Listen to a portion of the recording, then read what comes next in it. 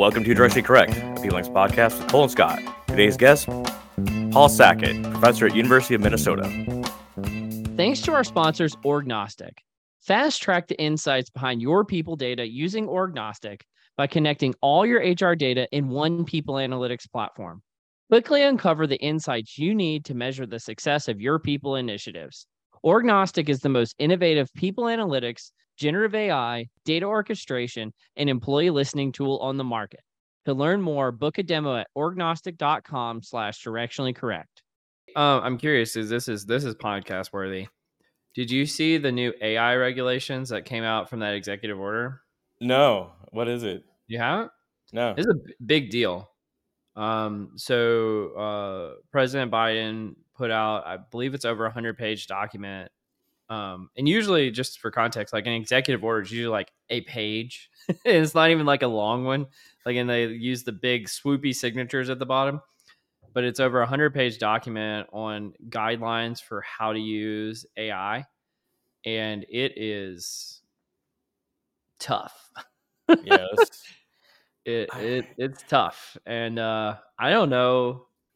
It's kind of like written in a way, and I'm trying to be charitable about this because I think I just fundamentally disagree with it. It's written in a way where I think no matter what you do, you're out of compliance. And so then if you know everybody is out of compliance, then it just comes down to selective like prosecution of people. And yeah. that to me just, and so I could kind of see these sometimes through like cynical takes of like, how can you tax big tech companies? Well, just put a regulation in place that they can't abide by, and then just hit them with whopping fines, and then that turns into a de facto tax. De facto tax. Puts them over a barrel too. Like these people Yeah. don't know how to use Facebook. I'm not talking like Facebook AI. I'm talking Facebook. They don't understand it yet. Writing laws about it, or executive orders, as it were. I wonder if he used Chat GPT to write the executive order. Maybe that would be a really ironic statement if you found out there were hallucinations in the executive order that was written by ChatGPT to govern ChatGPT.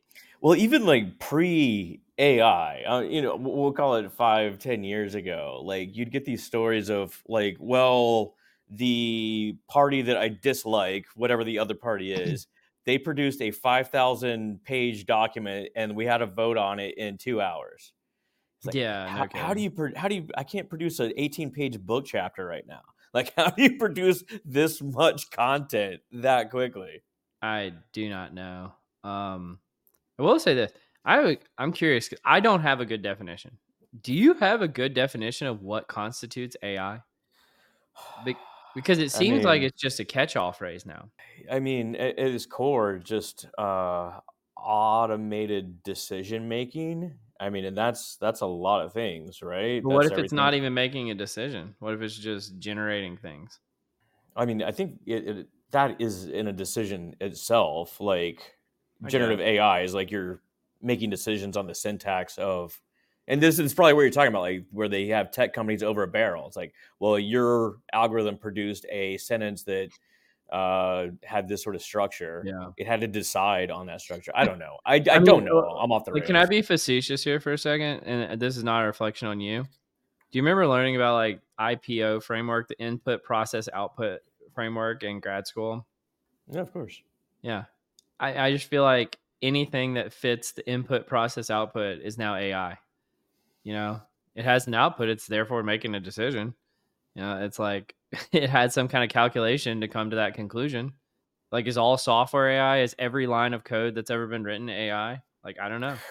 Well, what I think is fascinating is, say like, although stock documents that'll come out and be like, Microsoft was up 3.2% today on heavy trading on the floor, and like da da da da. Almost all of that is just automatically generated on the fly. Yeah. It's like a Mad Libs. It's like a template, and they just Well, they better submit their code to the government, or they're going to be shut down.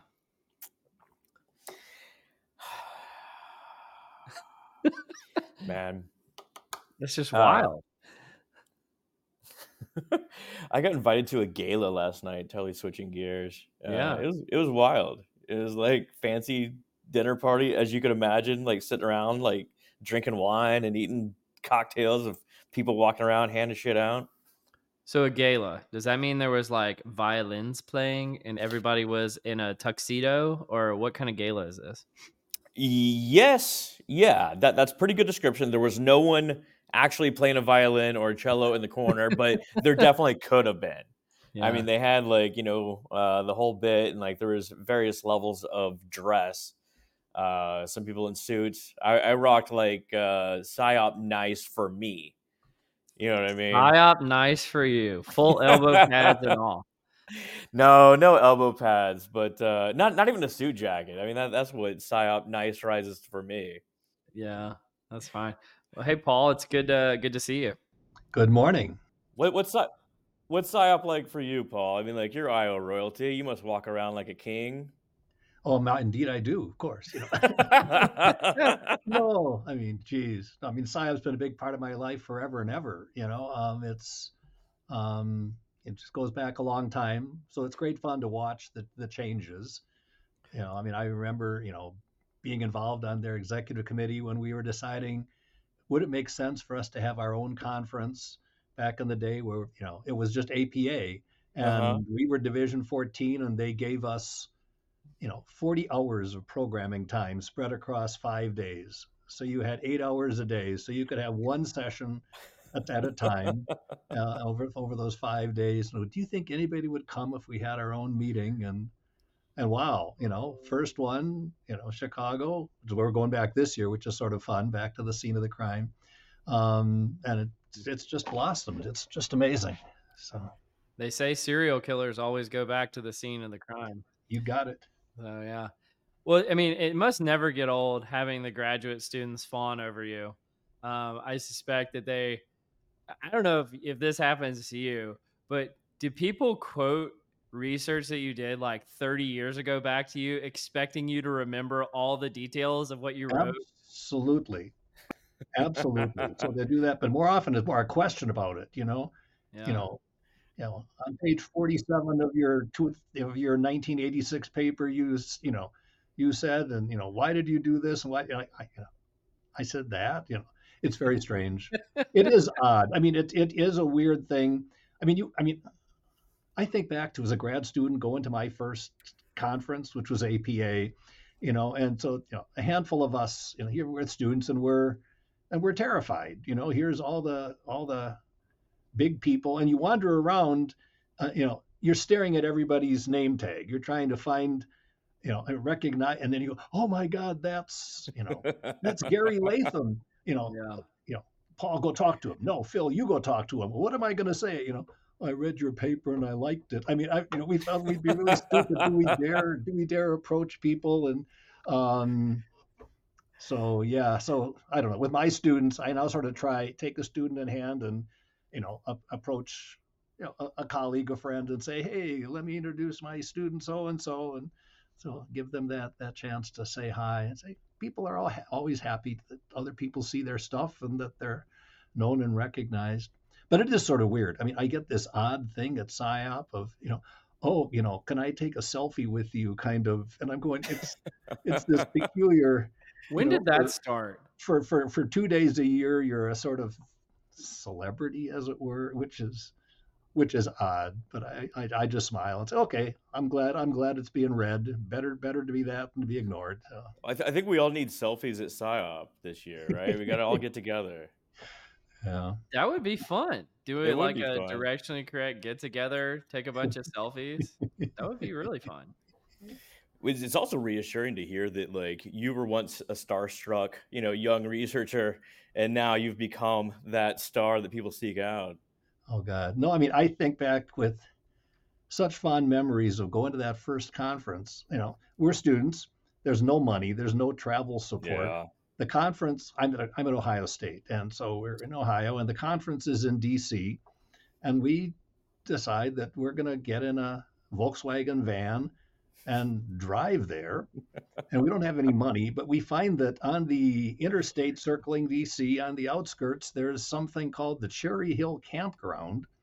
So we went and pitched a tent and got up in the morning, put on our terrible polyester suits and drove into downtown DC and went to the conference, and came back in the evening and over our cook stove, made something to eat. And yeah, this was conference on the cheap.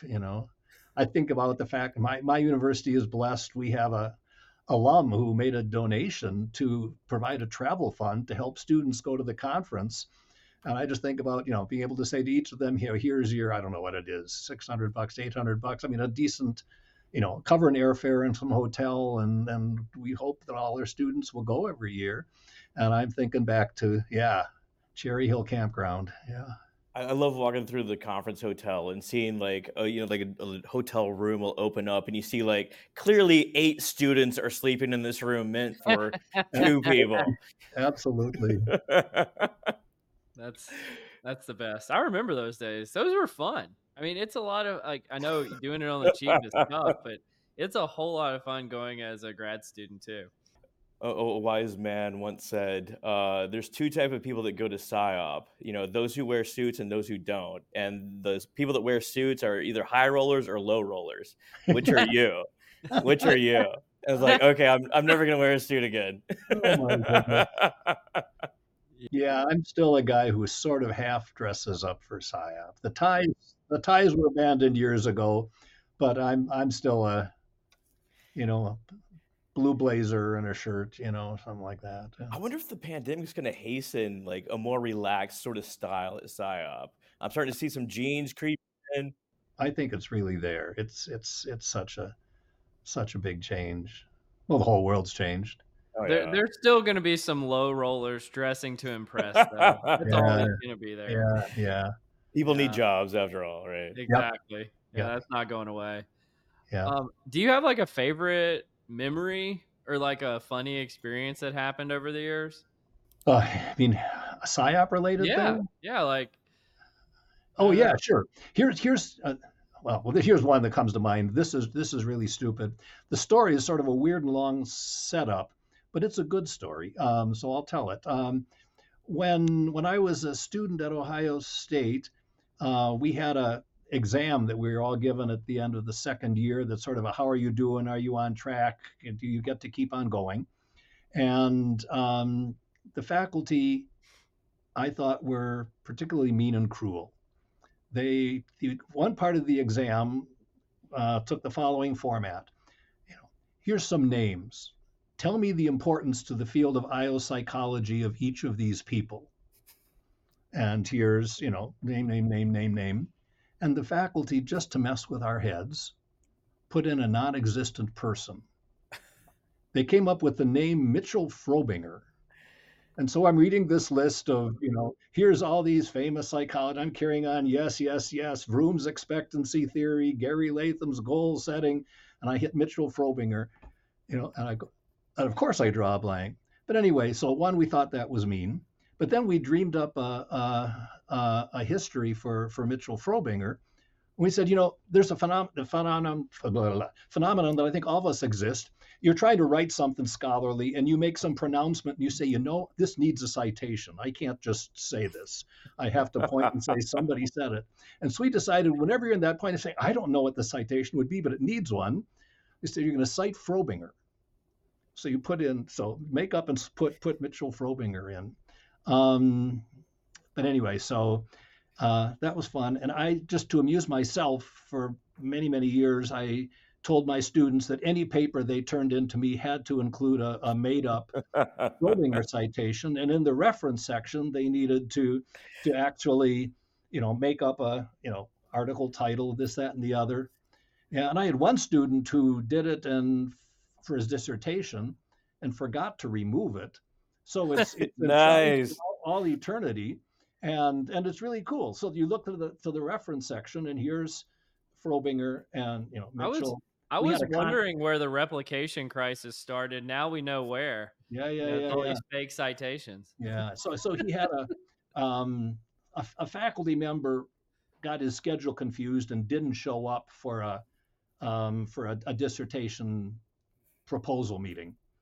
And so in honor of that fact, my student in the reference section, if you find Frobinger, MQ, with the article titled, Does Lee Know What Day It Is? Published in the Journal of Forgotten Appointments.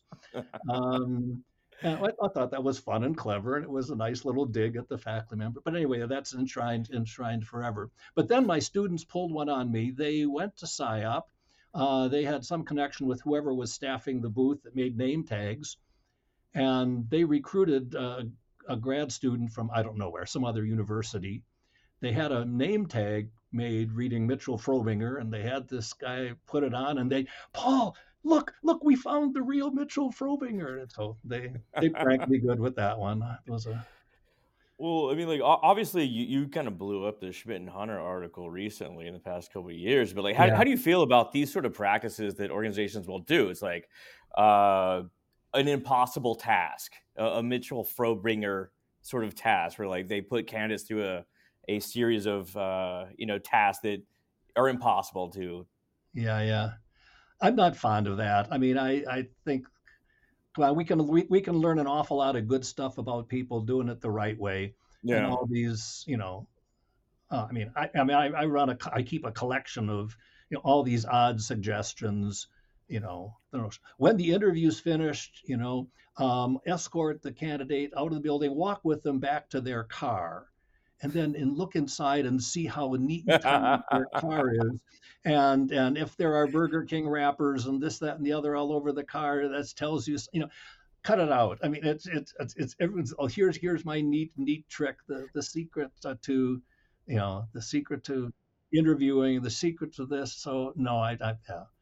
I mean, yeah. There's tons. If you could be an animal, which one would it be? All that silliness. Was any of that in the revision of Schmidt and Hunter? Of course, no. Following people with the car validity coefficient.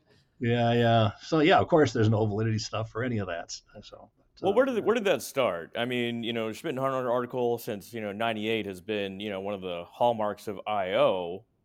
Sure. How did you get on this path of replicating it or trying the new adjustments, etc.? Yeah. No, I mean, I'd been honest answer obsessing about it for years because there was stuff in it that just didn't seem right. Mm. I mean, I'm at a university, but I certainly more than keep my hand in the practice world. I have an active consulting practice, work with lots of people, and all of my practitioner colleagues and friends complain and say, how come we don't get numbers like the numbers in that review? And I've had lots of people say, what's wrong with me? Why am I, am I that feeble and infirm as an IO psychologist that I can't get the numbers that are there? And the thing that is factual, and I've been aware of it for a long time, and it was always a little complaint of mine. The famous Schmidt and Hunter table. I mean, they simply compiled other information. They said, we're going to pull the meta-analyses of everything under the sun and just put them in one place. So they're just gathering information that other people have done and just giving us a sort of a rank order table. But the correlations in that famous table are all, quote, corrected. Right. And so now we get geeky here. I mean, you compute a correlation. This is what you observe. And then commonly you make these corrections, and conceptually a correction makes sense. The question you want to answer is, how well does this work in my applicant pool? My applicant pool has a range of candidates from here to here, but the group of people you hire, if the group of people you hire are from here to here, I mean, we've long known, and it's part of everybody's graduate training, that's range restriction, and range restriction reduces validity, and so you have to correct for it. And so they report these corrected validities, and the corrected validities are like double what the observed are, meaning that correction makes all the difference in the world, which means it better be right. And that just led me to take a close look at the correction process. And I went down the wrong path for a long time, thinking there must be something wrong with the correction formulas.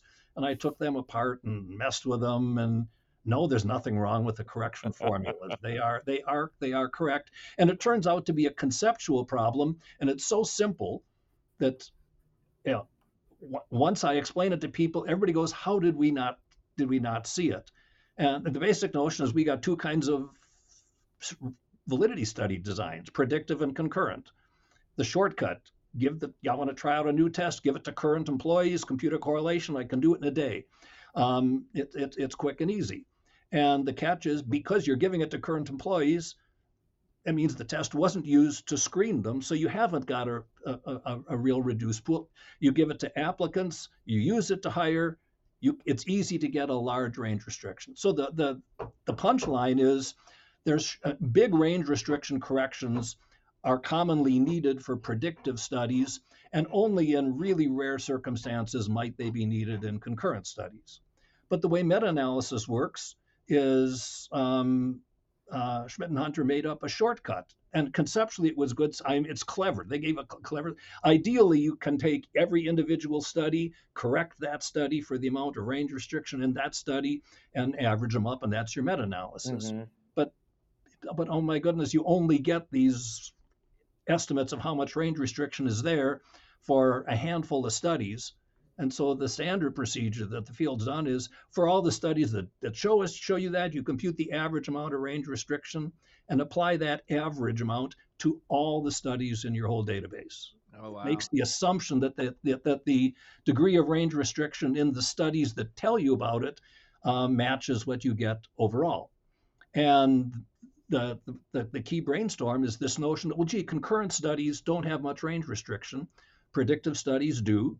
Where do you get estimates of range restriction? From predictive studies only, because you need the standard deviation in the applicant pool and in the group you hire in order to, it's the ratio of those two things that's the correction factor. Can I ask a clarifying question?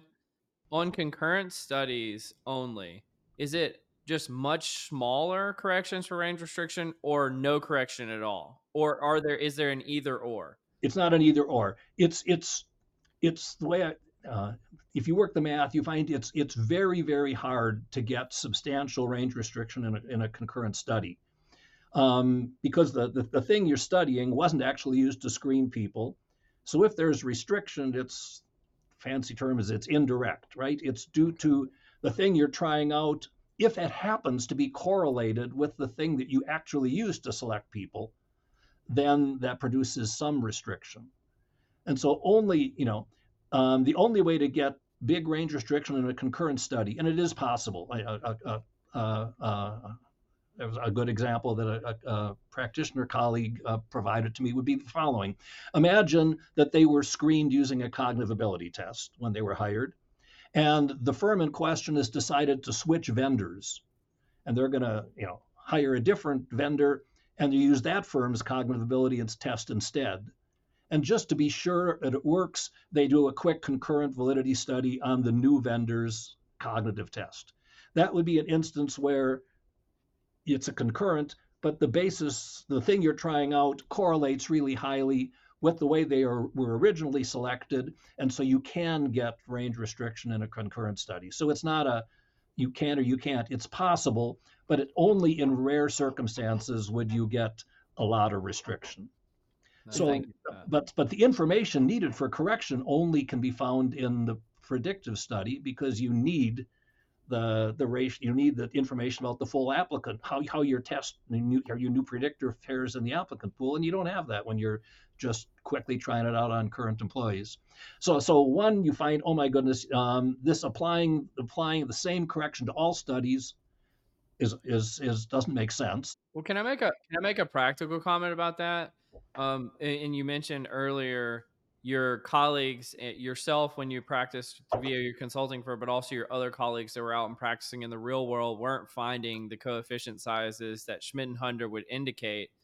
And perhaps one of the reasons is, at least in my experience, most studies in the real world are concurrent studies. Predictive studies are much, much more rare. That's the thing that I was about to say when you stepped in. What I discovered, and I didn't know this until a year ago. Since I'm compiling all the meta-analyses of all the predictors, so across all of those, I compiled and discovered exactly what you said. On average, in our field, 80% of studies are concurrent. Mm-hmm. It's quicker and easier, and it makes it. That's not flaw. It makes sense as a way of getting information in an efficient way. But so this notion that says, hey, the correction factor that should only be applied to 20% of the studies that are predictive is applied to all studies, including the 80% concurrent. And that's how I reached this conclusion. That's how we overestimated for all these years. And you explain that to people and they go, well, yeah, of course. How did we not see it? And I go, yeah, I didn't see it. Nobody, we all just, it's one of those things that once it's explained, people go, geez, yes, I get it. So people generally, there's a handful of holdouts. There's a handful of people who are, nope, the old way, the old values, we must defend them. But I've given, dozens and dozens of talks about this to audiences all over the world, and the general reaction is, one, we grasp what you're arguing, it makes perfect sense, and here's this new world. Yeah, so I see you put up this nice.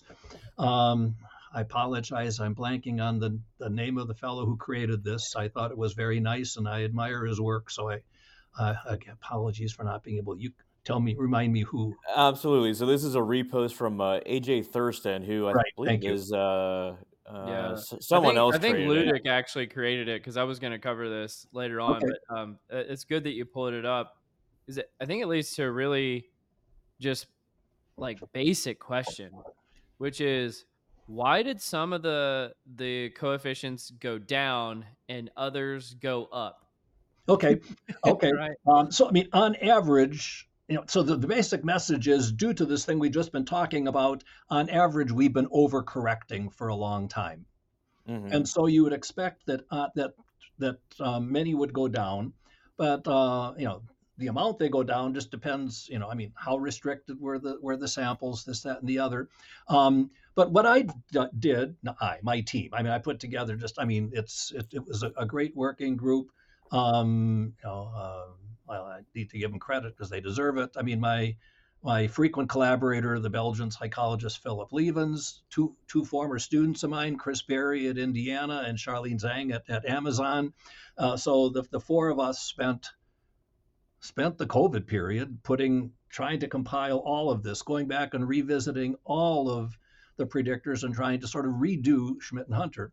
But so there's two things we did. One, rethinking the correction factor, but second, since it's 25 years that have passed, in many cases there's lots of new data.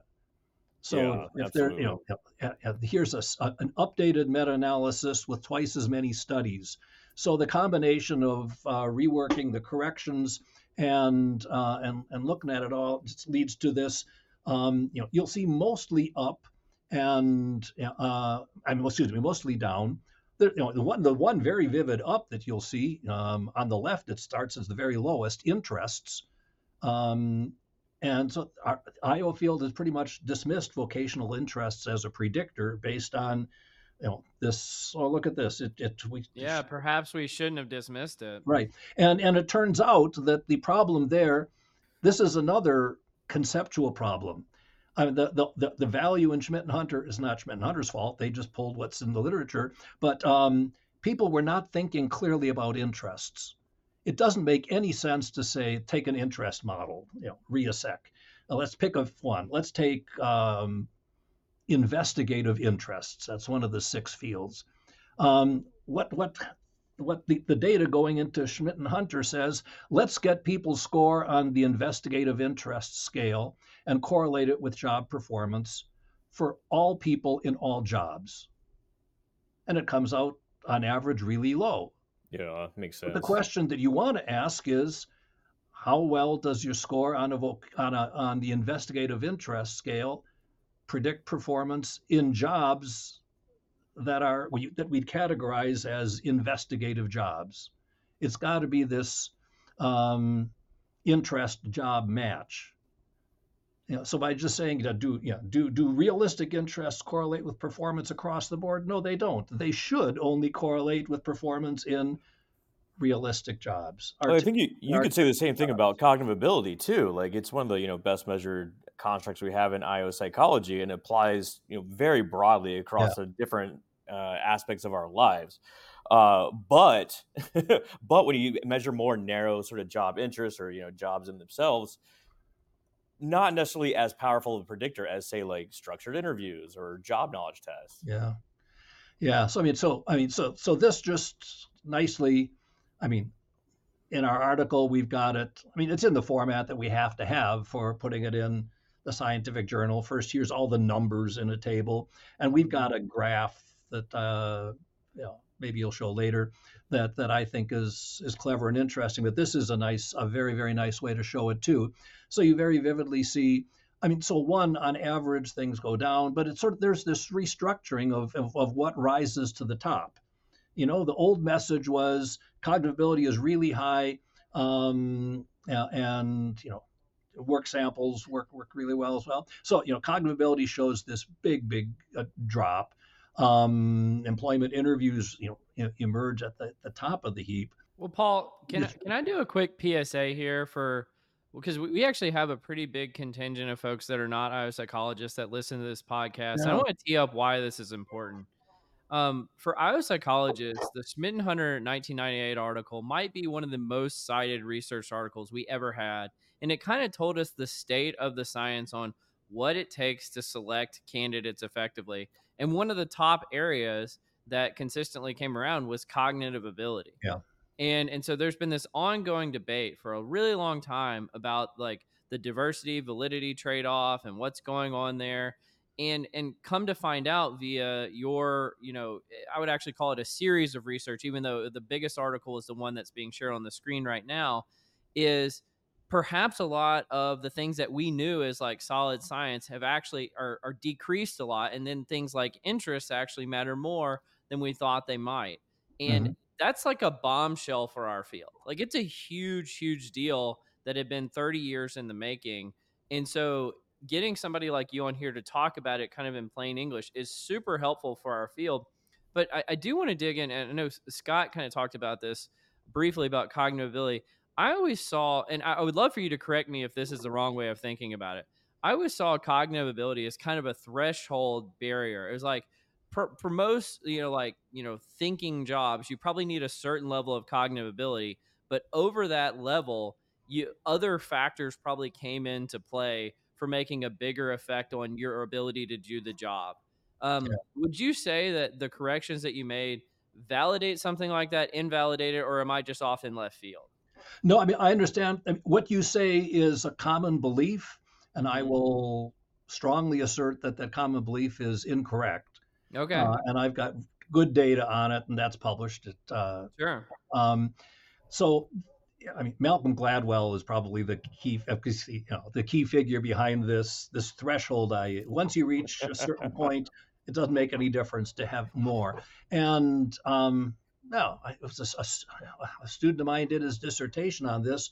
We compiled data from all over, from the world of work, from the world of education, higher ed, predicting educational performance, military, predicting military performance. And what we find is essentially the relationship is linear. More is better throughout the whole range. This idea of there's a point above which more doesn't help, that doesn't work. Now, the idea that more is better across the range is true, but that doesn't have anything to do with the also true fact that any one thing, cognitive ability, only gets you part of the way there. If I know your cognitive ability score, that helps me a lot. I start to get a sense of a likely range in which your performance might fall, but I got to know all kinds of other things. If I learn that you're really smart, and you're also conscientious as hell, I'm starting to get more confident that I'm going to get a lot of stuff out of you. If I learn you're really smart and really low on conscientiousness and on attention to detail and on persistence, oh my goodness, I start to think different. So the fact that more is always better is true, and that in any circumstance there's multiple determinants of performance. I can't imagine any system where I would advocate a selection system where we measure one and only one thing. And I think that's what our field is. The Schmidt-Hunter table and my replication of it talks about these things one at a time. But in follow-up stuff that we've been doing since then, we are saying, now what happens when we combine them, when we put 2 or 3 or 4 different measures together in building a selection system? What do we achieve both in terms of performance and, as you mentioned, diversity? So jumping the gun, so this paper just talks about one at a time. How does that work? And there's 2 follow-up papers that I think are, how do I say it, as incendiary or game yeah, I just saw it. Here we go, new insights into the validity diversity dilemma. So here's a paper. It's still floating around in the review process. I was desperately hoping that it would be, that I could say to you today, yeah, it's in. But yeah, last week the editor says, I still want to see some more tweaks, so we'll tweak it a little more, but we'll get there. But it's on its way. I'm confident it'll get there. So in our field, oh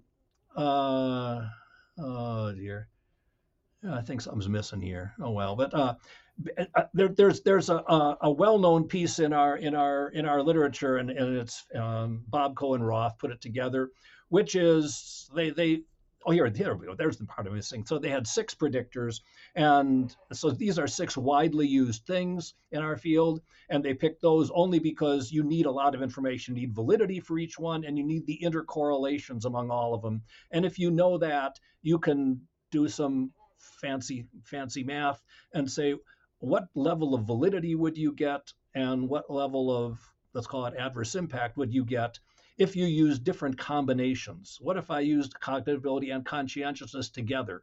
What if I added a third, add situational judgment to those?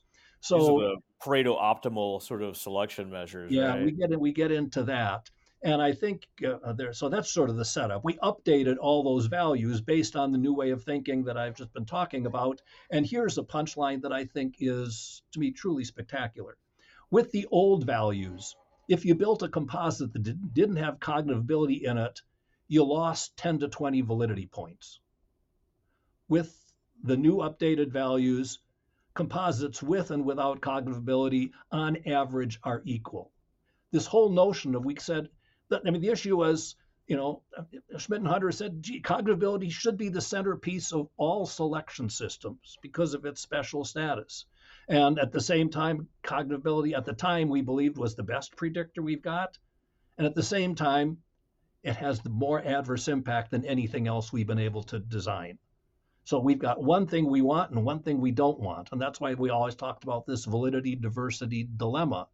People, oh my goodness, I need to use this because I want good performance, but I don't like the impact consequence. And we've spent decades trying out different ideas for how can we work around that problem. What if I give less weight to cognitive ability than the data say it deserves in order to help with diversity? And we formalized that with this Pareto optimality stuff, which I don't think we're going to talk about today. That's very, very geeky. But the message really is, with these new values, what we saw as how do we do it? How do we get good validity without giving high weight to this high impact predictor of ability? No, you can get good prediction without using predictors that will bring in a lot of adverse impact. So this one, like I say, this is still in the review process. I've been on the circuit, preaching this to every audience I can get. It was just at PsyOps. We just had the LEC, that leading edge consortium, was about assessing. Yeah, we talked to Charles Handler while he was there. Okay. But anyway, so I talked about this work here, and just look at this. It's this thing we thought was an unsolvable dilemma for decades is just sort of going to go away. So I think that's nice. You can get as geeky as you want, really. We're here for it. Can I tell a random story really quick? Sure. It's somewhat related. You mentioned the Bobco Roth classic matrix. And when I left graduate school and I moved to Raleigh, my cousin introduced me to a few people he knew in Raleigh. And I got together with them, and one of their last names was Bobco.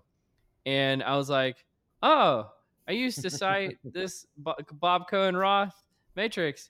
and it was like, oh, that's my dad. That's right. I was going to say that was, yeah. And Yeah, then there was another famer that was Bobco, and Bobco, he's like, "Oh, I've actually published in your field." exactly. Given this guy's like a physicist or something, like he's not even a social scientist, Yeah, and he's published in one of our top journals. I was like, "Oh my god, I've known who you were for right, years."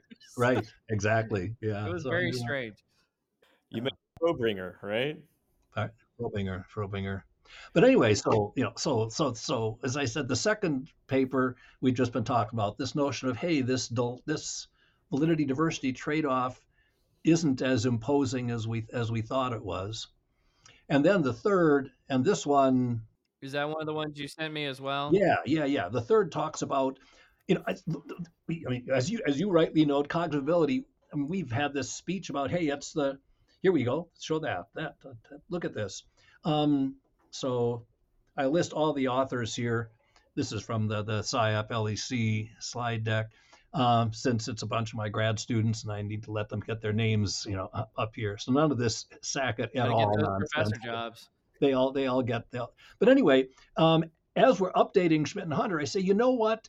Everything the field believes we know about cognitivity comes from the data is more than 50 years old. I don't mean on average. I mean the single most recent study in our cognitivity database is 50 years old. The average age is 75 years. We are relying on really, really old data. And I said, that can't be right. And so I said, well, we really should. I mean, even though we say it's an answered question and we already know the answer. So we said, let's just take a look, as you see here, 21st century data. So we all went to work and hunted up and managed to find 153 new validity samples, which I thought was pretty cool. And it's a published literature. And we tried sending it to a journal. The journal said, this is interesting, but, I wonder if you'd get something different. Do consultants get different answers? Are they more skilled at getting, a lot of the academic stuff might be students doing dissertations. Maybe they're novices. So we went back out and I reached out to everybody in SciOp who said they had an interest in personnel selection in the SciOp directory. So we got all these. We got 153 studies, and the next page probably is a punchline.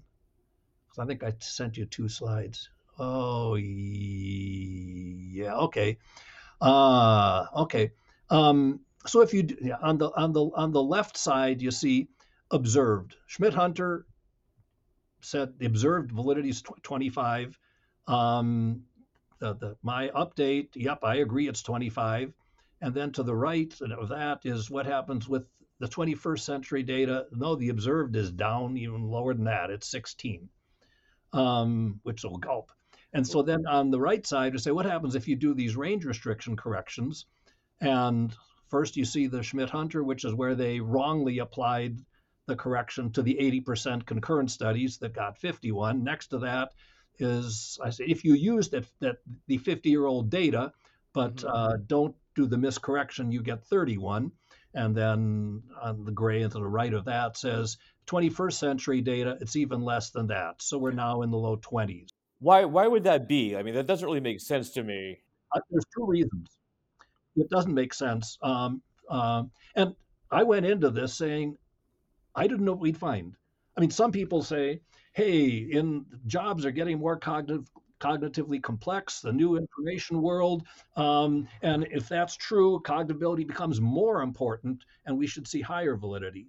And now if you take a serious look, and move out of psychology and look at economists who are looking at changes in the world of work. I mean, for every job that's being made more complex, another job is being made less complex, right? You're taking away all the in the old days, yeah. the world's simplest, the cashier who used to have to make change, and I have to know how to count out, how do I give somebody 83 cents? Now you press a button, then the 83 cents come down a tube. We've done a lot of, so it's a mix of up, down, and the same. So there doesn't seem to be per se a net change in the cognitive demands of jobs. But what's more telling is the big change in the world of work, and we all know, as we all say it, it's top of all of our lists, is work used to be done largely individualized. It's now It's now teamwork. So Networked, interpersonal skills and teamwork are important. So if I ask how are you doing? Tell me about your job performance. The way we define job performance today is different than we did 50 years ago. It's so basically the performance, I say the pie has gotten larger. We've added this interpersonal and teamwork piece. And so cognitive ability, which still works to me the same way it used to, it'll predict your performance on the technical parts of the job just as well today as it did 50 years ago. Nothing's gone wrong with our tests. But because we've added all this other stuff, it's predicting a smaller piece of this bigger pie. Does that make sense? Oh, Yeah, absolutely. well, can I repeat it back to you in a Sure. way that Sure. just makes sense to me, and you tell me if this is incorrect?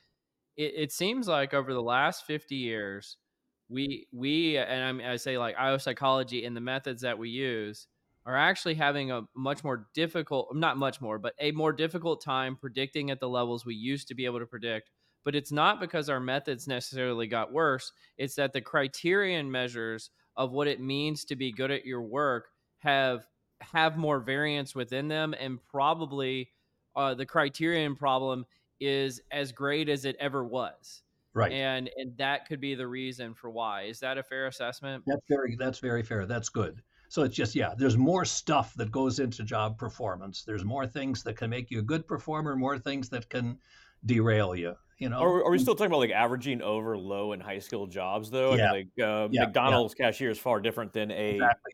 VP at some tech. And I have to say, in this work that we've it'll show up in JAP online next week or something like that. Probably by the time this episode is out, it may be live. In the past, people have found higher validity for more complex jobs and lower validity for less. So that's a standard finding. And I have to scratch my head and say, we don't get that in these 21st century data. I get for, the same level of validity for cognitively complex and less complex. So I don't know what to make of that. And there's a second reason why validity is lower. One, performance is broader with interpersonal and teamwork. And the second, and I find this one really interesting, applicant pools are narrowing. What does that mean? It means that the range of ability in the people who apply to a given job is narrower now than it used to be. People are getting better at self-selecting into jobs. It's like a sociological phenomena that's going on. Absolutely. Yeah. Because if you think of, if validity, it's sort of range restriction, not imposed by the organization, but imposed by people have information. Think back 50 years ago. I want a job. How do I find out about that job? Well, there's no easy way to find out, unless I talk to my buddy about the job he's got.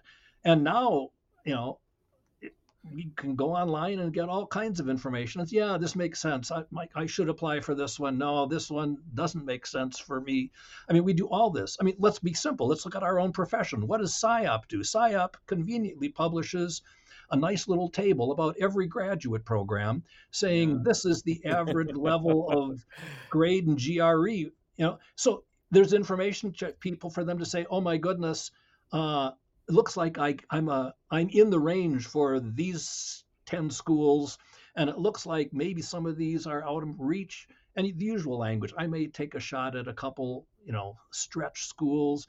So we have information, and it lets people self-select into what, things that they believe they've got a chance at succeeding at, or believe, that this is the kind of job that makes sense for me. So a narrowing of skill would result in a lowering of validity. Nothing wrong with the test, no change. It's just the question we're asking is, for candidates within this range, how well does it differentiate? The broader the range, the better it'll differentiate. The more self-selection, the less it'll differentiate. Interesting. I'd heard research out there about like the sorting in society that's going along socioeconomic status lines. Like, people of high socioeconomic status are more likely to marry people of high socioeconomic status, and that's creating stratifications more and more in society. It's interesting that that actually is impacting our selection techniques over in the IO psychology realm. That's fascinating. Yeah. So So that's new. I wasn't aware of this stuff, and it's I'll give a shout out to the Minnesota grad, a fellow by the name of Piers Steele on the faculty at University of Calgary, who's been producing these interesting findings on the narrowing of ability. So it's interesting. Cool. Y'all want to move on to the nerdery? Do a couple of articles real quick. Sure. I thought you had a cool new segment for us, Scott. I was excited. You want to do the cool new segment? I would rather do the cool new segment than the nerdery, to be honest with you. Okay. The Confusion Matrix.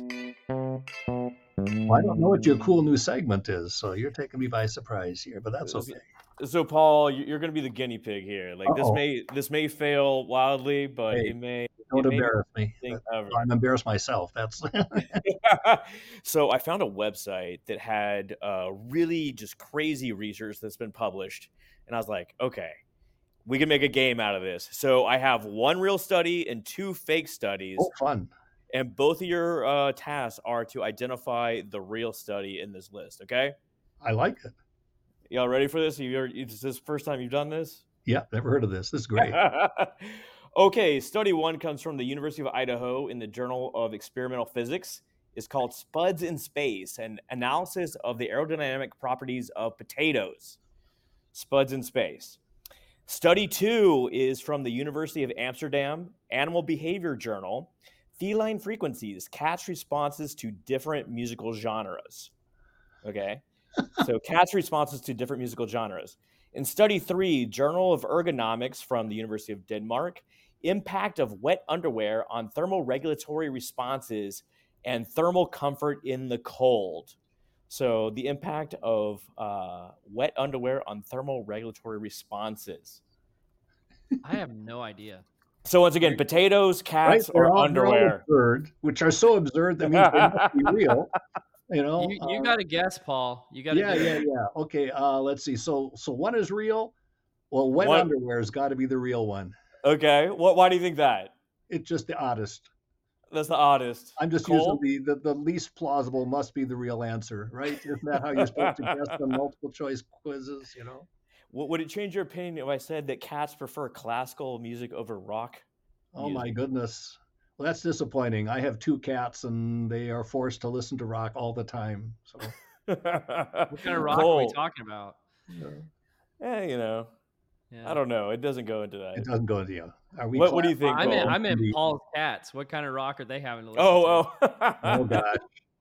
No, I'm an indie rock guy. Ooh. I started life as a musician. I played in bands through college, and it's way before your time, but I had in the era I was PSYOP president in 1993 or something like that. And in that era, there was this notion you gave your presidential address, but there was supposed to be a 5-minute piece of it where you did something talking about your personal life to, I don't know, appease the crowd. Exactly.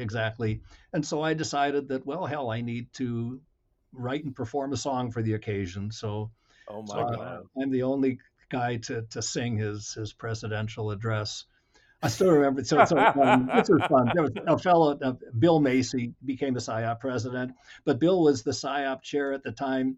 And the day I called up, I said, Bill, I need something for my presidential address. And he says, what is it? I said, I need a grand piano and a microphone. And he said, oh, okay. And I later said, you didn't bat an eye? And he said, well, I didn't want to pry. So anyway, So it sounds like it was like Elton John's "Candle in the Wind" or something very like that. Very like that. It's one of those where I'm sitting here saying, there's only two possibilities. This is going to be the most this is going to fall so flat, and it's going to be the stupidest thing I've ever done, or and I mean, this was the big standing ovation. It was fun. Of course, it was a big hit. So a lot of fun. I will get to the actual reveal in a moment, but I will say my very first PSYOP, my very first session that I went to was an Ignite session. The very first presenter rapped her Ignite speech, and it's been downhill since then, right? Never seen that ever again. Yeah. Peaked early. Oh, my goodness. Okay, Cole, what do you think? I was going to go with number 2 just because I thought it was weird. I don't know. I don't have any reason why I chose it. Okay, let's see. Here, I will present the actual one. All right, hold on. Let me put it on the screen. Oh, there you go. Hey, It is the underwear. yes.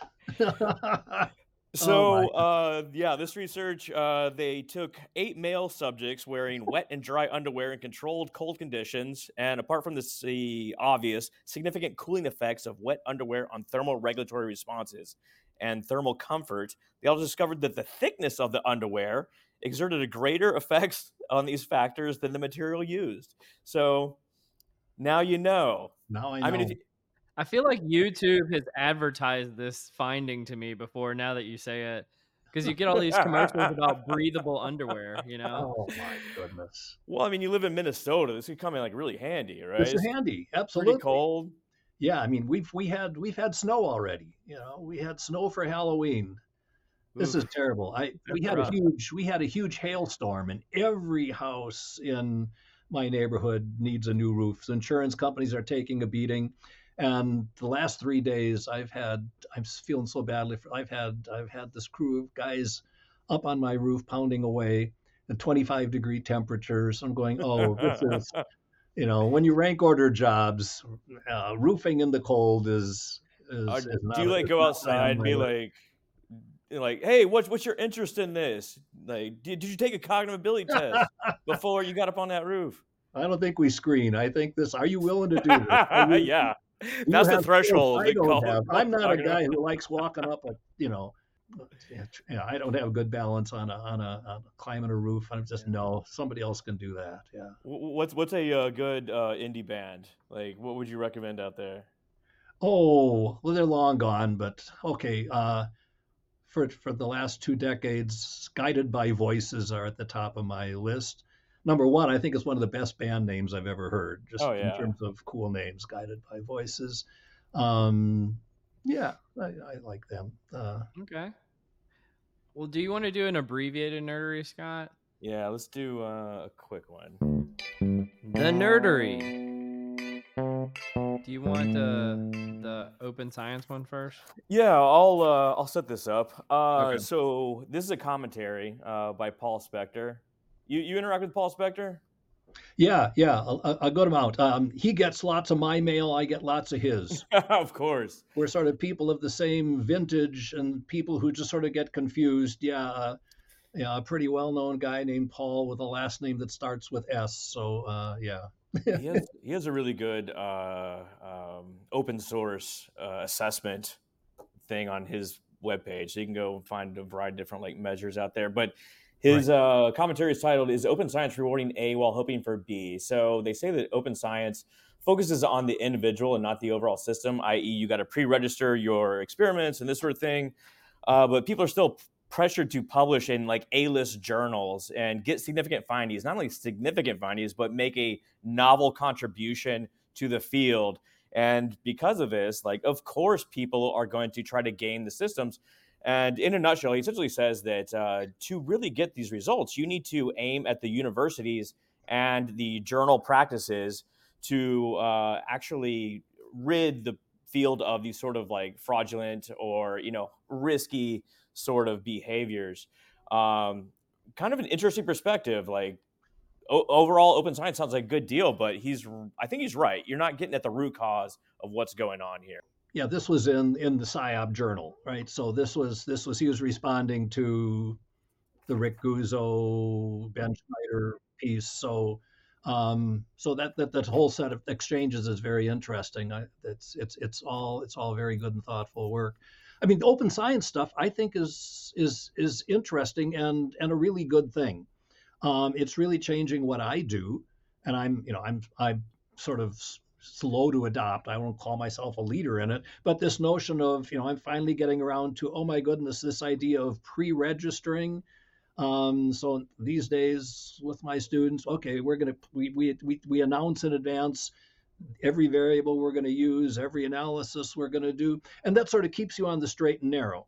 And I think for people who are well intended, it's a good thing. It takes away the temptation.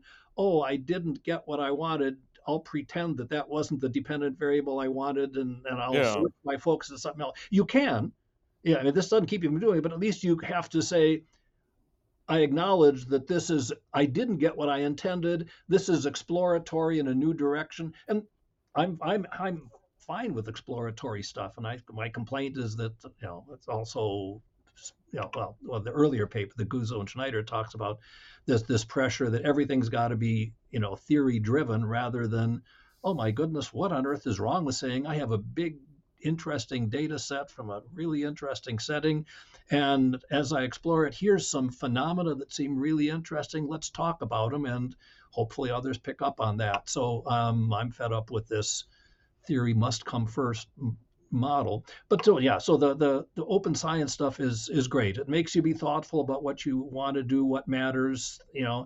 Helps you avoid just after the fact finding something going wrong. Now, of course, and so that's good. But the question is this going to be a mechanism that's going to eliminate outright fraud? And I mean, it's real easy to just say, okay, if I truly am, I mean, you've got these handful of well-known cases of people whose entire career is, every study is made up data and all that kind of stuff.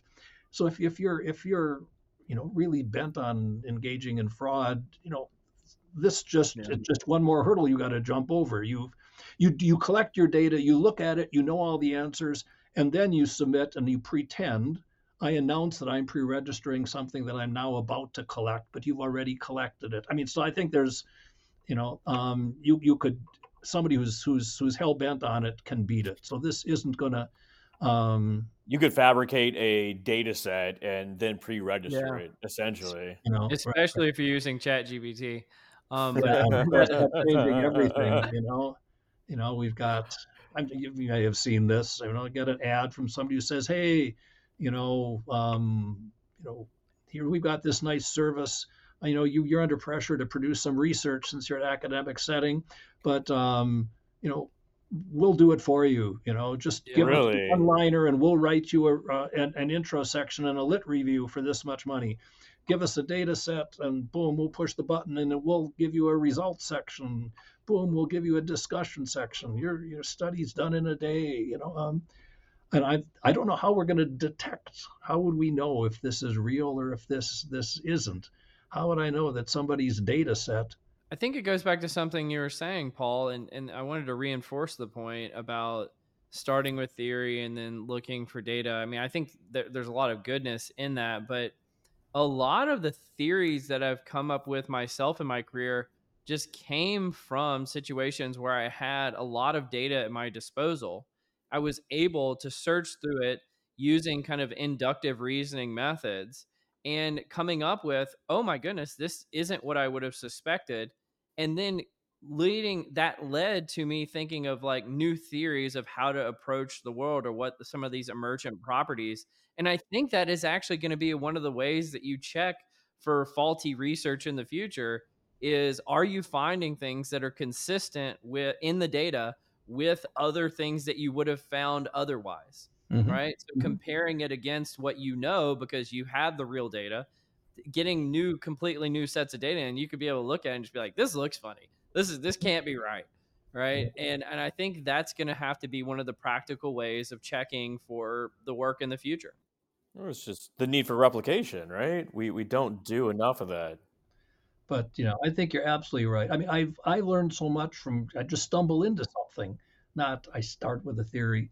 The one thing that I'm sort of known for is a program of work on distinguishing between typical and maximum performance. I don't know if that. Yeah, we cited that before on the pod. Okay, but I mean, so where does that come from? It was a pure consulting project. I'm working in the supermarket industry with the national trade organization, the Food Marketing Institute, who said, "Hey, we want a selection battery to predict who's going to be speed and accuracy and doing checkout work." And I'm working with a couple other people, Shelley Zedek at Berkeley and his former student Larry Fogley. So we're doing all this stuff, and the criterion was. Well, we ended up saying, "Oh my goodness, this was in the era where some stores scanners were new. Lots of supermarkets were still an old cash register. You're punching in each one. So some are punching in old cash registers. Some have scanners, and we were trying to figure out, well, what's a way of, getting a measure that can be used commonly, and we realized, with the scanner, you can get what now we call long-term typical performance. People don't even know, but it's recording, the Yeah. speed with which you scan every item you scan day in, day out for months. And for places that didn't have that to get a speed measure, we created 6 baskets full of groceries where we knew what was in them and how much that should add up to. And we sat there with a stopwatch and timed them, and how fast can you do it and get it right. And so the sitting there, how well you do it for a limited period of time, you're being paid overtime to stay late and do this little research task. And so we didn't start with the theory, but it emerged. Oh my goodness, look, the things that we're getting in the study are one that we could think of, and we made up the name. We called it maximum performance, and the other one we made up the name and called it typical performance.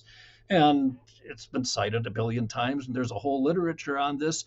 And it just emerged out of, oh look, so for comparison, when we said let's give our 6 shopping carts also to all the people who have the scanners so we can see how it compares. And boom, we've got what turned into a whole lot of work. For that, we are forever grateful, Paul, because I think we've cited that a few times. Okay. Scott, I know you were trying to make a segue with the replication thing. Do you want to go that direction? I really wasn't, because I love this idea that we test a lot, even like forget like supermarket workers. Like you put people through employment tests, this sort of thing, and you're really measuring their peak performance or like their ceiling, right? And then you hire them and get them on the job, and perhaps they have no motivation, whatever. It's fun. I mean, I talk about this a lot, and when you explain this, and then you say now, you have a choice. You can design a selection system to predict typical performance, or you can design one to predict maximum performance. Which one do you want?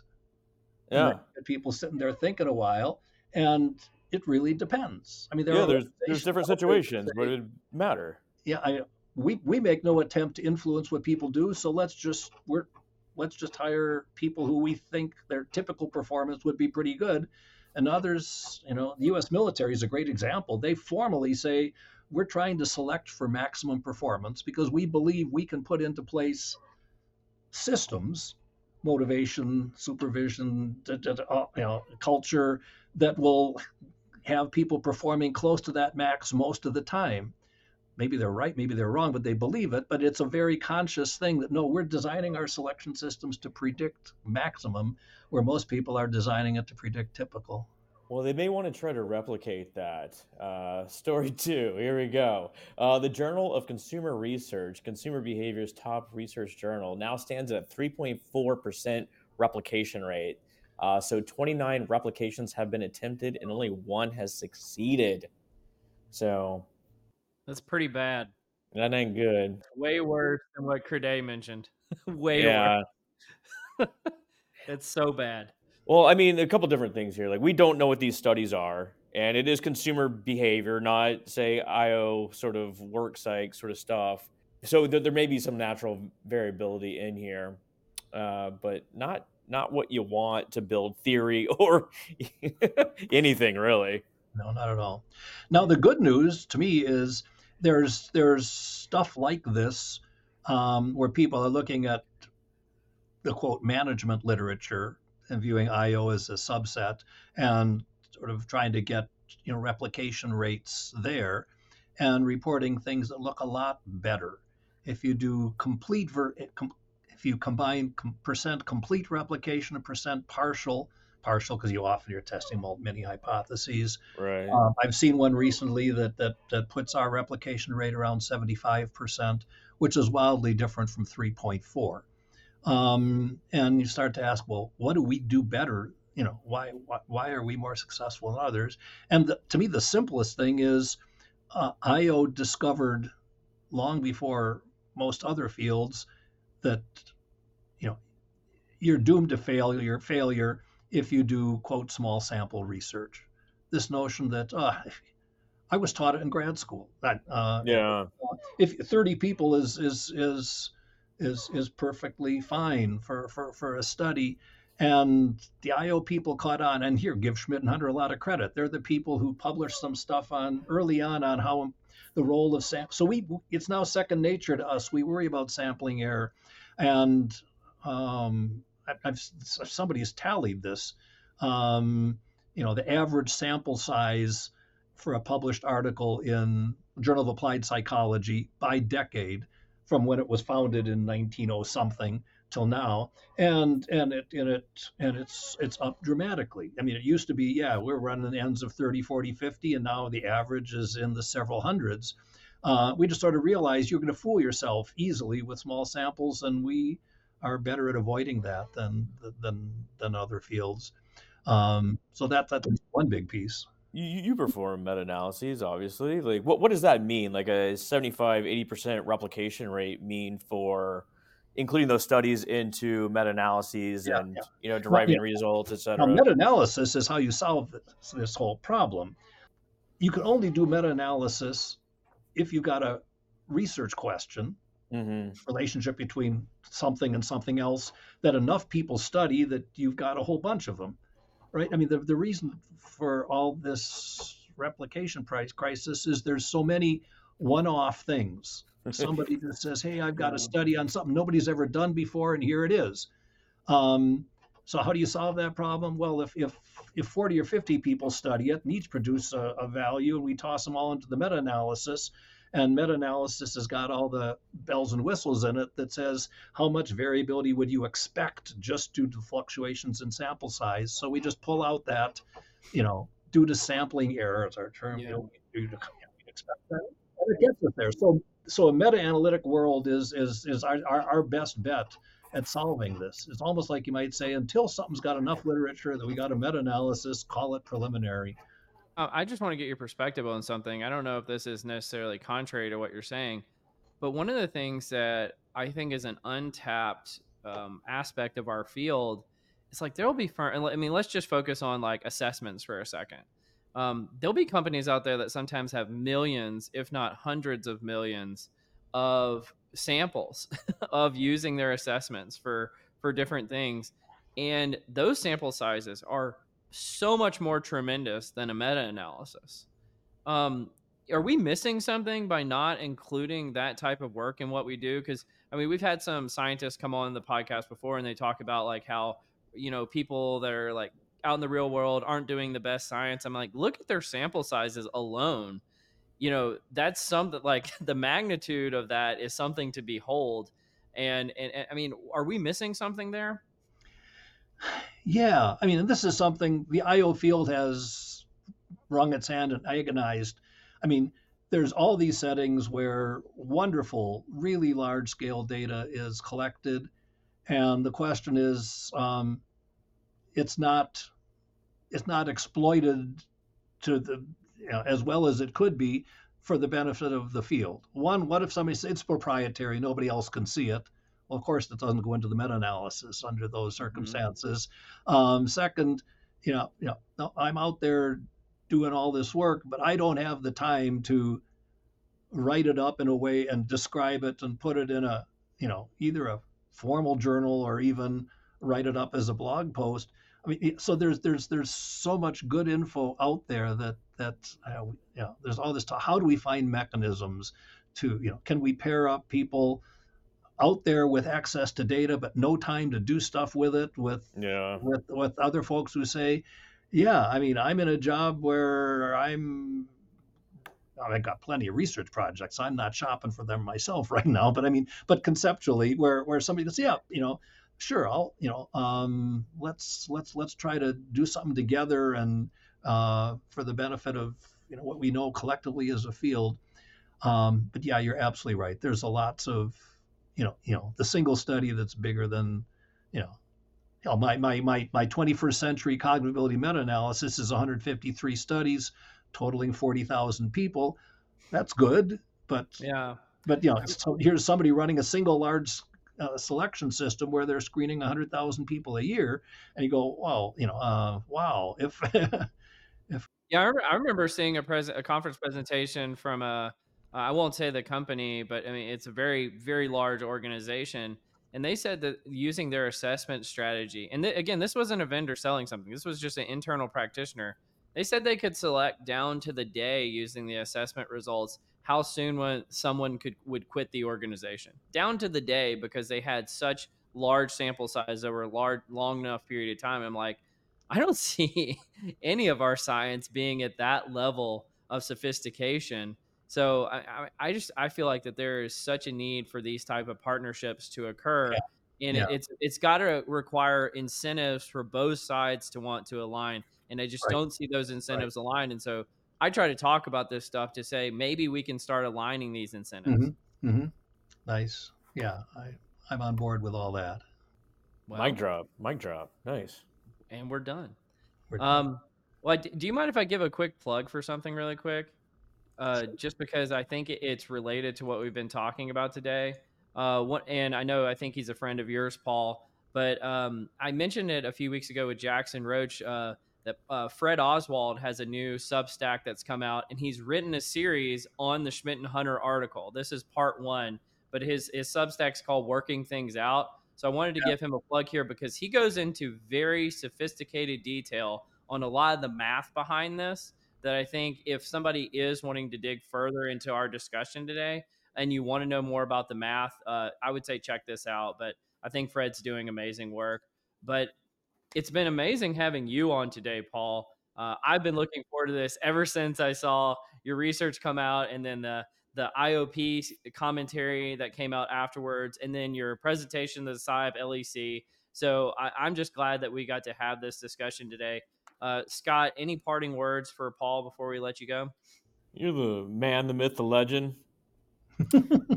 How messy is your car? I think we need to know this. Right? As clean as can be, for whatever it's worth. I'm a clean car guy. Yeah. And tip to everybody out there. One. So who knows? And I will also endorse. Fred Oswald is a Minnesota grad. He worked with me when he was a grad student. Does amazing work. He and I have been arguing about the stuff in that blog. So we've been going back and forth on about his math, but it's fun to see Fred doing that. We'll have a debate. Let's do it. Guy and doing very, very, very interesting things. So sorry, I didn't realize.